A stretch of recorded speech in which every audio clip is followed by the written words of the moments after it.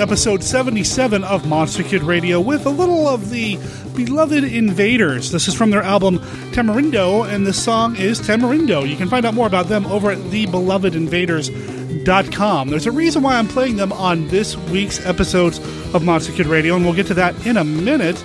Oh yeah, it's Monster Kid Radio, the podcast devoted to the classic and sometimes not so classic genre cinema of yesteryear. I'm your host, Derek M. Cook. I'm excited that you're here this week because we have an interview with a filmmaker by the name of Dennis Vincent. Now, Dennis was involved with the documentaries The Witch's Dungeon, 40 Years of Chills, and The Aurora Monsters, the model craze that gripped the world. These are great documentaries, and now he's turning his eye to making a narrative film. And because he's a monster kid like us, he's taking a look at a John Agar film from 1967 called Night Fright. In this film, John Agar plays Sheriff Clint Crawford, and it's up to him and a few others to help defend this small Texas town from a mutated monster running around, causing all sorts of panic and chaos and doing whatever it is that monsters do in the late 60s B-movies. I like that movie. It's a guilty pleasure. No, it's not particularly well made. It's pretty low budget, and it does show its seams, but John Agar is just so darn sincere, and John Agar rules. So you know it's enjoyable, and Dennis Vincent loved that movie so much that he's decided to take a crack at remaking, or at least making a film inspired by this movie. His upcoming movie is called The Cosmic Creature, and we're going to talk a little bit about The Cosmic Creature with him after we talk about his background and his past and what led him to being a monster kid and wanting to make a movie inspired by one of the not-so-classic genre films of yesteryear. Now, the reason we're playing The Beloved Invaders is because The Beloved Invaders is actually going to appear in his film. Come back in a couple of days for the next episode, and you'll actually hear one of the songs that will appear in the film soundtrack because they're actually playing it in a scene in the movie. You'll get to hear Tamarindo in its entirety at the end of this episode, of course. Follow the link to their website over in our show notes over at monsterkidradio.net. Also at our website, you're going to find all the other things that we've got going on. Our YouTube channel, our Live 365 channel, our Flickr album, and our contact information. Our contact information is monsterkidradio@gmail.com. Or our phone number is 503-479-5657. That's 503-479-5MKR. If you need to get a hold of me about anything we've talked about on any of the episodes, all 77 of them, of Monster Kid Radio, feel free to drop me a line, and maybe we'll do a feedback episode down the line again like we have in the past. We also are on Facebook. We have both a page and a group on Facebook. If you join the group, you can chat it up with other listeners and fans of Monster Kid Radio between episodes, or even while you listen. But there is a page, and as of this recording, we have 260 likes on our Facebook page. We just hit 250 not too long ago. I mentioned something on Facebook. We got 260.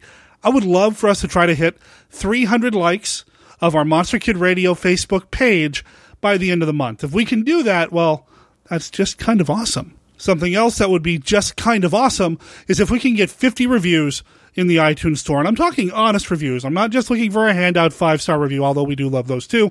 We're looking for 50 honest reviews in the iTunes store. As of this recording, we have 40. Here's the deal. We get to 50 honest reviews in the iTunes store, and I'm going to do a Creature from the Black Lagoon spin-off kind of thing. Already have some content recorded, have some ideas for some future content. Would love to get that going as part of the Monster Kid Radio Network if we can get to 50 reviews in the iTunes store. Of course, we can also be found on Stitcher and a number of other podcast directories. We appreciate all the support and all the reviews that we've received from all of the listeners. We also appreciate the support that Dorado Films has given Monster Kid Radio.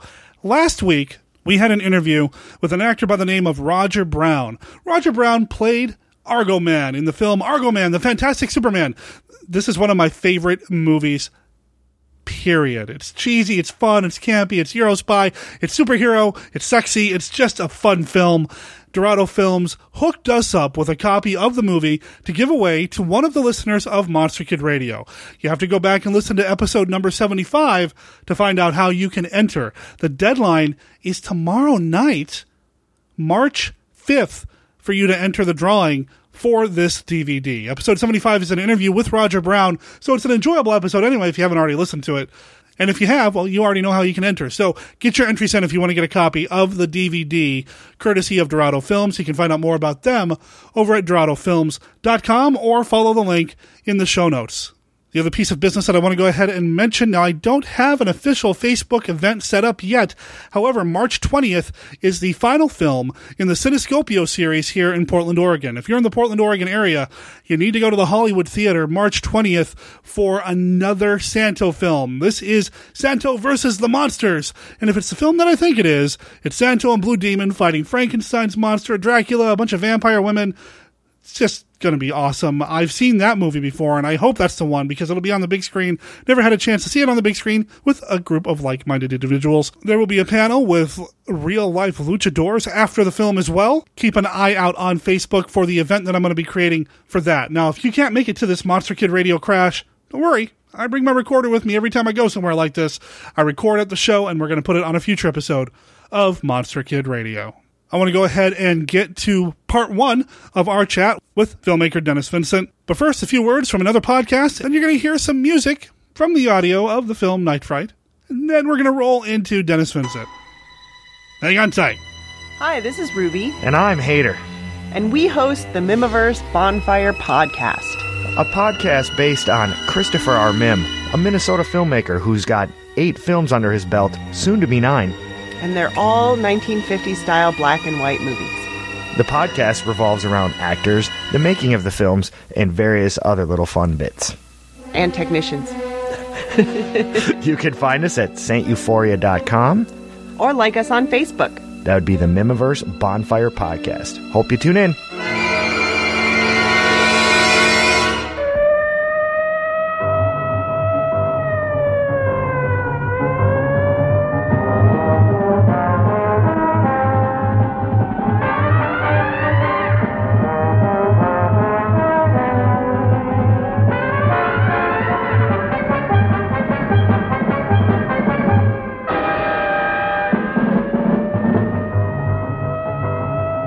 I'd like to welcome to Monster Kid Radio a filmmaker by the name of Dennis Vincent. Before I reached out to him, I didn't even realize that I had one of the DVDs that he was involved with in my DVD collection. He's one of the co-directors of the Aurora Monsters, the model craze that gripped the world.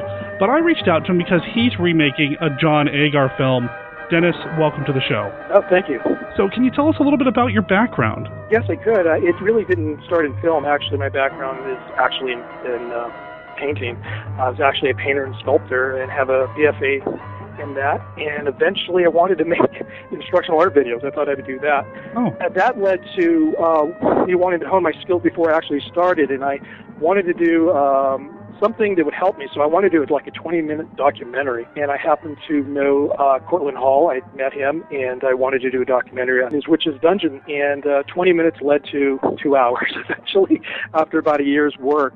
And eventually, we started doing conventions. We did conventions together, and to help promote the movie and the documentary. It just kind of went from there. I just kind of really got the bug for really enjoying a lot of the horror films. I watched them as a kid, but I didn't watch a lot of films. It wasn't until much later on. I always wanted to do film, but it was kind of unreachable, I think, for most people because of the cost. And it wasn't until I think the 90s or so that you started getting, these, non-linear editing systems that made it possible for us, and the costs came down. So it became a way to do it. So that's kind of how I started, like a lot of other independents who did that. It just kind of went from there. You cut your teeth on the documentary, The Witch's Dungeon, which is a great documentary. Yeah. I enjoyed that one. Yeah. When you got involved with this project, you said you caught the bug. That was pretty much it for you? You're like, okay, I'm making a movie now. This is where I want to go? I wanted to continue because I think most people that start off doing independent work, I think documentary feels easy for them. It feels like an easier thing to do than to do a narrative piece. And that's kind of where I started. I figured I could be in control. You don't have to hire actors. Just a matter of kind of taking your time and, gathering information, interviews, that kind of thing. It's a lot of work. It really is a lot of work. You actually don't think think it is until you actually do it. There's a lot, involved in that. But it was a way of, starting that I first started. So I went from that. Then we went into another documentary, which was the Aurora Monsters. That one was the second one. But after that, I kind of wanted to go and, do narrative pieces is really what I really wanted to do. So that's what I'm doing now. I'm going to be doing monster movies, so yeah. Well, I was going to say the Aurora Monsters had the bits with Zachary kind of leading into and talking about and guiding the documentary. So you had a little bit of narrative there, but now you're more focused on narrative is what I'm going to do from now on. Yeah, that's true. Actually, we did, and we had Zach. And actually, it's funny because that was something that I actually was just thinking of having Zachary just do voiceover. But it was actually Cortland's idea to kind of have him in there as, as an added thing to actually visually have him there. Bill Diamond had created sets for that. We had went to his studio, and he did a great job in creating a set for Zachary. And Zach was great. I mean, he was there. We had him there a long time, but he was a trooper, and we just had fun. We had a lot of fun doing that segment and putting together. It added something, to it wasn't a typical documentary, but we added a little bit of narrative and then a little bit of documentary to to the information that we had from people we interviewed. I mean, it was great. We had James Bama, who had never been interviewed before. He had been interviewed before, but he turned down so many interviews he wouldn't be interviewed. I think there was something he was told us something like he did something for 60 Minutes or someone like that. They were there all day long, and this was way back in the 70s, I think. And he said that there was like a small sound bite that he ended up doing. So they trampled through his house, and they were there all day. So he said, "I'll never do another interview again." And he didn't. He's turned down everyone. He turned Good Morning America. He's turned down everyone, and people were just shocked. They said, "How did you get the interview with him?" And I actually came through. If you know Roger Kessel, I think the guy who designed the Jaws poster for Jaws. Okay. He knew James Bond, and through him, that's actually how we got contact. He had urged us to send the Witch's Dungeon documentary to him first so that he could see the quality that, these weren't just sound bites, that we actually allowed the speaker to go on at length, whatever they wanted to talk about. And actually, we cut ourselves out from asking questions. So it was just the viewer. We'd prompt them, and they would just sort of restate the question. And that's how we conducted an interview. So it gave them more time. And so when he saw the documentary, he called us up. And actually, we were in California doing a lot of interviews out there. And we were already across country because we lived in Connecticut. But we drove all the way to California to do interviews there with people like Julie Adams and Leonard Maltin. And I think Mark Hamill was another one we did interviews with, a lot of people.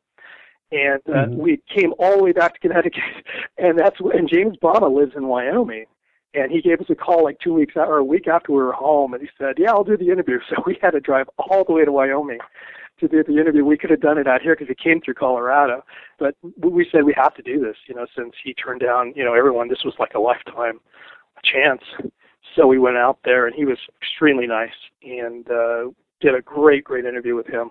And that was exciting. And then later on, we got a hold of Andrew Yanchus, who was, I think, the project designer. I'm trying to think my memory back, but I think that's what he was. He was a production designer for Aurora model kit back in the 60s when they were doing that. So we got hold of him. He knew Ray Myers. He said, "Ray Myers is still around." He's the sculptor. He had designed the sculpture for Bride of Frankenstein, and he did Godzilla, I think, and he also did Ghidorah, I think, which was the other one. And there was a couple of others, but I think his son said there was other ones he designed, but he just didn't want to say that if he knew for sure because his memory he's done so many sculptures he couldn't remember. But we got an interview with him. We went all the way to, I think, Pennsylvania for that one.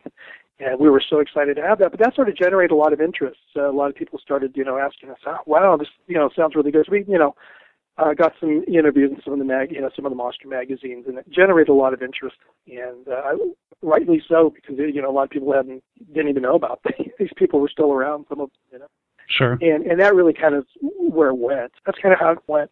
Now, you said that you had watched some of these movies as a kid. Were you building horror models as a kid, or did you have a horror host that you watched, or anything like that? No, actually, I grew up in Denver. I actually left when I was 23. I moved out to New England. I lived in New York City as well. And then I moved back just about 3 years ago. So I've been here back. But there was somebody who told me that there was a horror host here in Denver at that time. I'm 51 years old. So I must have been, I don't know, let's see if this was 60, what year were we talking about? 64, 65, around there when they started having these, when the monster kits came out, I think. And Okay. I would have only been 1 year old, 2 years old, so I was a little too young. But I do know that we used to watch creature features with my father when I was really young. I don't remember. I must have been maybe 5, maybe 6 years old. And I don't remember any horror hosts. And I know there was one because somebody told me there was a horror host. It was a guy who did the morning show. It was called Blinky. And he later on hosted the horror show, I guess, on Saturday evenings or Saturday nights for creature features. So I watched, things like The Wolfman. I remember those very clearly. I remember watching Son of Frankenstein and a lot of those. So I remember, and I liked them. I liked them very much. And I never had nightmares. Nothing ever scared me. But I really enjoyed those movies. So I watched a little bit of it. But I can't say that, no, I didn't make the kits. I did once do that. I won a prize when I was in 5th grade. So this was 1975. And I won one of the Aurora Monster kits, but it was a square-boxed ones that they had, and it was a Frankenstein, I remember. And I built that, but that was about it. So I remember. I didn't really build. I think I was a little too young to be aware of them. To really get into it? Yeah, I was just too young. So, I was only, like I said, I think when they came out, there were 64, 65, I think, when it came out. So I was only 2 years old, just a little too young for that. And I know they continued with them, as the line went on, for a while, them making those. But I didn't really. I think I just had the Frankenstein I had. I still remember that one. I did put that one together as a kid. That was all I had, though. But I love them now. I mean, I think they're wonderful. They're great pieces, and I wish I had been more involved. Well, you can always catch up now. It's not like they went anywhere. You can still find them somewhere, right? On Absolutely. eBay for the originals or the reissues, yeah. Oh, yeah. As a matter of fact, yeah, we had used some of them. We had Frank Winsper he's the president for Mobius Models, and they had, when we released the first, because actually we didn't have the full thing edited. We had another version of the Aurora Monsters edited for the release at Wonderfest. So what we did is we released just 100 copies. And with that, Frank had actually made a special Frankenstein monster, I think, and I think it glowed in the dark. It's just a little one. And when you bought the DVD, they gave you the little monster came with this little kit. So I don't know if any of them are still around or not, but I never got one myself. but that's what he did, and it was really nice because we had actually had the Mobius model kit. We'd had interviewed actually Frank, and we talked about how they're still making those kits right now. Like the Dr. Jekyll and Mr. Hyde and all those things. So actually, he gave us the Big Frankie. Yeah, one of those. Oh, right. And a couple of other ones, too. I can't remember the rest of them he gave us so that we could put in the movie to show and feature. And then I think the other one that we used is we actually had Mike Rutherford. He did a lot of painting for that. We actually filmed a lot of his kits. And it was the ones that he's the actor, not Dan Roebuck, but the other guy. He's the one that was a sculptor. He did the sculpting. Was that Jeff Yeager? That's it, Jeff Yeager. Yes, that's it. Okay, he was very happy when he saw the documentary because he said that I did a really good job of lighting those models. And those were painted, again, by Rutherford, and those were the Jeff Yeager sculpts. And we shot those actually in Rhode Island at Mike's house.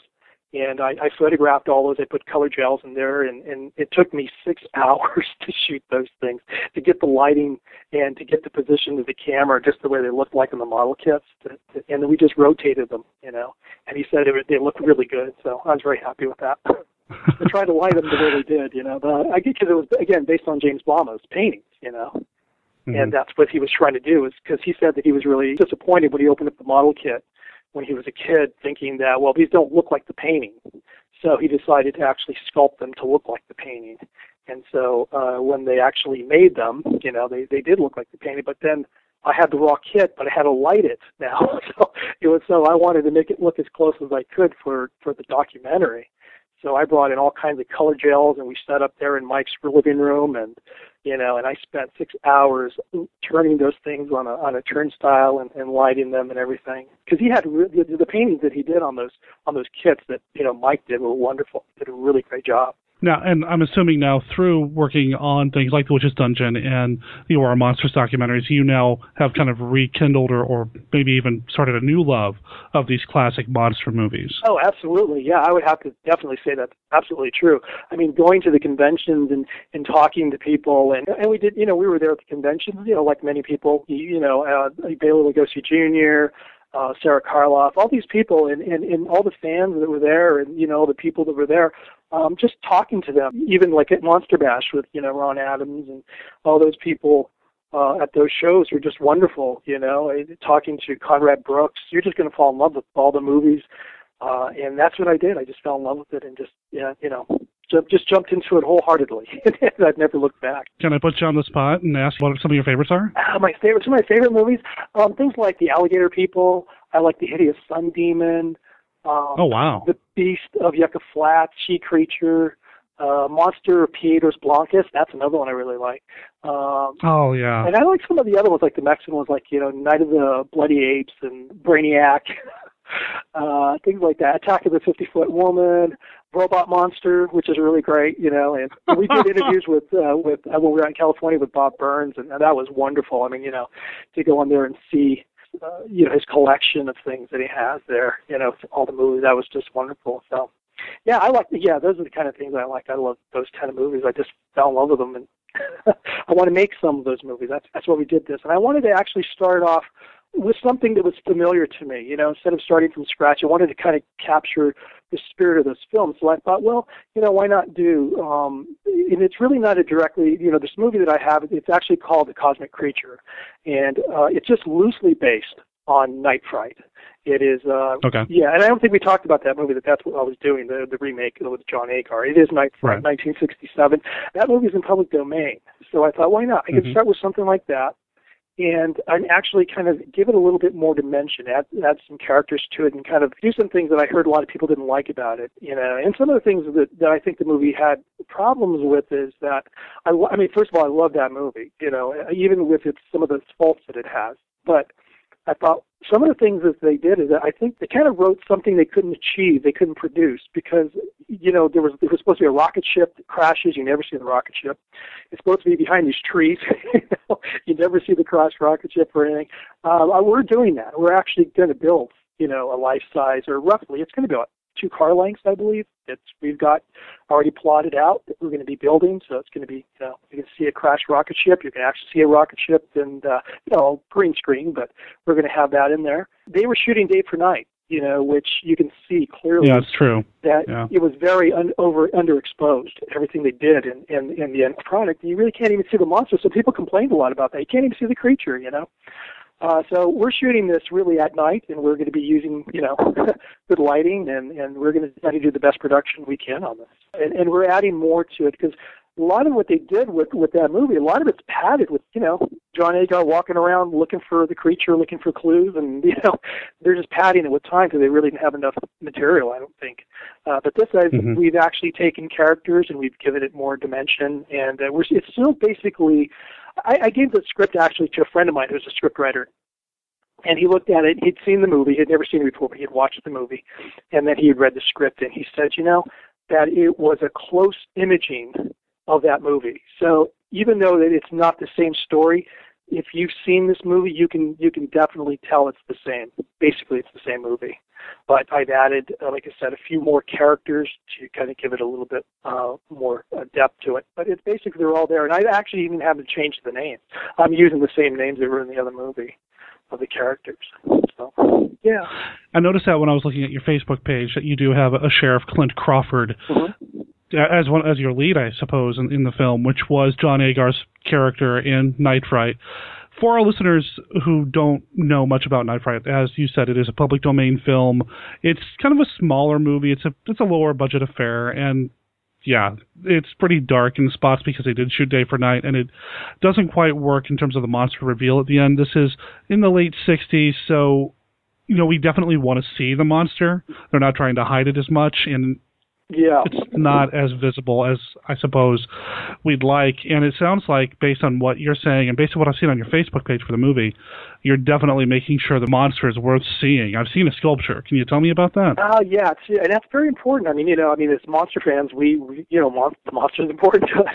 That's why we watch, because that's why we collect them. I mean, I have sculptures of all those movies myself because I want them. We want them. So I spend time. So for me, it was very important to make sure that monster, is going to look decent, or at least some thought's been put into it. Not everybody's going to like the monster I created, but since I know that he was a mutation, from, I think it was supposed to be 40 species, if you watch the movie, 40 species that have fused together from the cosmic, rays of the sun. And, of course, the ship crashes onto Earth, and then, of course, he's this mutant that goes on and terrorizes a small town. And so it was my vision of in the sculpture, if you go on the Facebook page I have, that's only the bust. I actually have started to create the rest of the monster. And I'm not revealing that yet. And the reason I don't want to reveal is I figure I can reveal some of it, but not all of it. And that's sort of an argument. And something that I had to give some thought to, because I asked friends. I go, what do you think of, like the way Universal was? They were so secretive about the Creature from the Black Lagoon, keeping it under wraps. You don't want to reveal the monster till you actually release it. And I thought, I don't know if I want to do that, because if it's a monster movie and you're talking about it, people want to see the monster, So I figured I could at least reveal the head, what it'll look like. But the rest of it, I'm keeping that closed. But it just basically, it looks a little bit kind of like an octopus, turned around the other way, and he kind of looks like a wolf, and at the same time, he looks like a bat, and he's got a lot of fur on him. That's kind of what he is. But he's going to be foam fabricated. I have the actor that's going to be doing that. I've only cast actually 3 principal actors for this so far. I have not cast the rest of my actors yet.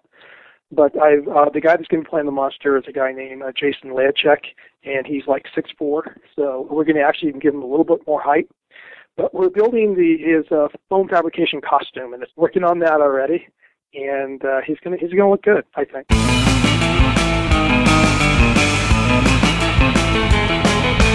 So the sculpt that you see in the covered art, the episode image of this episode of Monster Kid Radio, is the sculpt of the monster that Dennis put on the Facebook page for The Cosmic Creature. It's facebook.com/The Cosmic Creature, no spaces. Again, there will be a link in the show notes, but it's pretty easy to find if you're on Facebook. He gave us permission to go ahead and use an image of that sculpt, of that bust, as the episode image. I think it looks pretty cool. It's got this kind of wolf snout with, like he said, tentacles kind of running back, and depending on which side of the face you're looking at, you can't really tell how many eyes it has. It's really kind of a unique 3D rendering of a crazy mutated monster. So I'm excited for this movie. I really hope that it happens, and I really hope that you come back in a couple of days to hear more about what Dennis has planned for this, we keep calling it a remake, but this film inspired by the John Agar film, Night Fright. I want to thank Dennis for taking the time out of his weekend to record with us here on Monster Kid Radio, and really appreciate his flexibility. We set up a time, and then I had to reschedule it, and I really appreciate him taking some time out of his business and personal life to make this happen. And I appreciate the Beloved Invaders for letting us play their music on this episode of Monster Kid Radio.